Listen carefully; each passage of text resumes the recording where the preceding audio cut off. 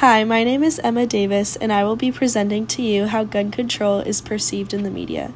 Nowadays, social media is a popular platform for people to post their opinions and political activism. Whether it is sharing an informative post to an Instagram story or posting a long paragraph to teach and explain certain topics that are currently happening. With the long fight of wanting more gun control in America, it is seen that these posts and reshares come in waves once another incident occurs. This is very disheartening that no matter how many school shootings or gun massacres there are, there never seems to be a change. Recently on October 1st, it was the 3-year anniversary of the Las Vegas shooting, which occurred at the Route 91 Harvest Music Festival, where one man took the lives of 59 people and injured more than 500. On October 1st, I saw many reposts that spread awareness of this event, and by shining light on it again, it made people hear about this story for the first time. Does this mean that the media did not talk about this enough, or do some people just not watch the news? As I was doing research to see how many mass shootings have happened so far in 2021, I realized that in just this month, there has been defined as a mass shooting almost every day this month.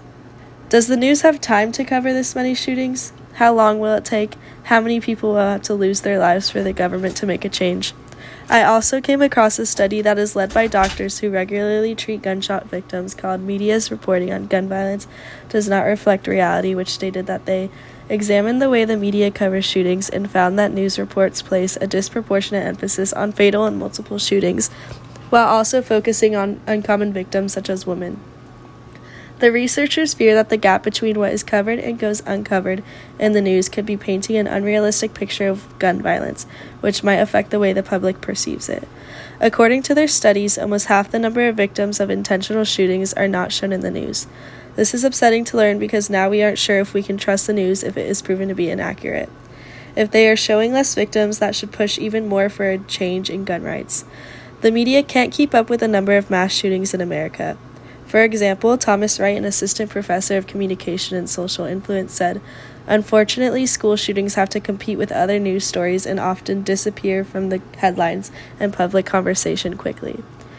With the news being inaccurate and focused on views, you must utilize social media to engage in campaigns, discussions, and petitions. Although activism must extend beyond social media campaigns to advocacy that directly targets change in policies from the local to national level.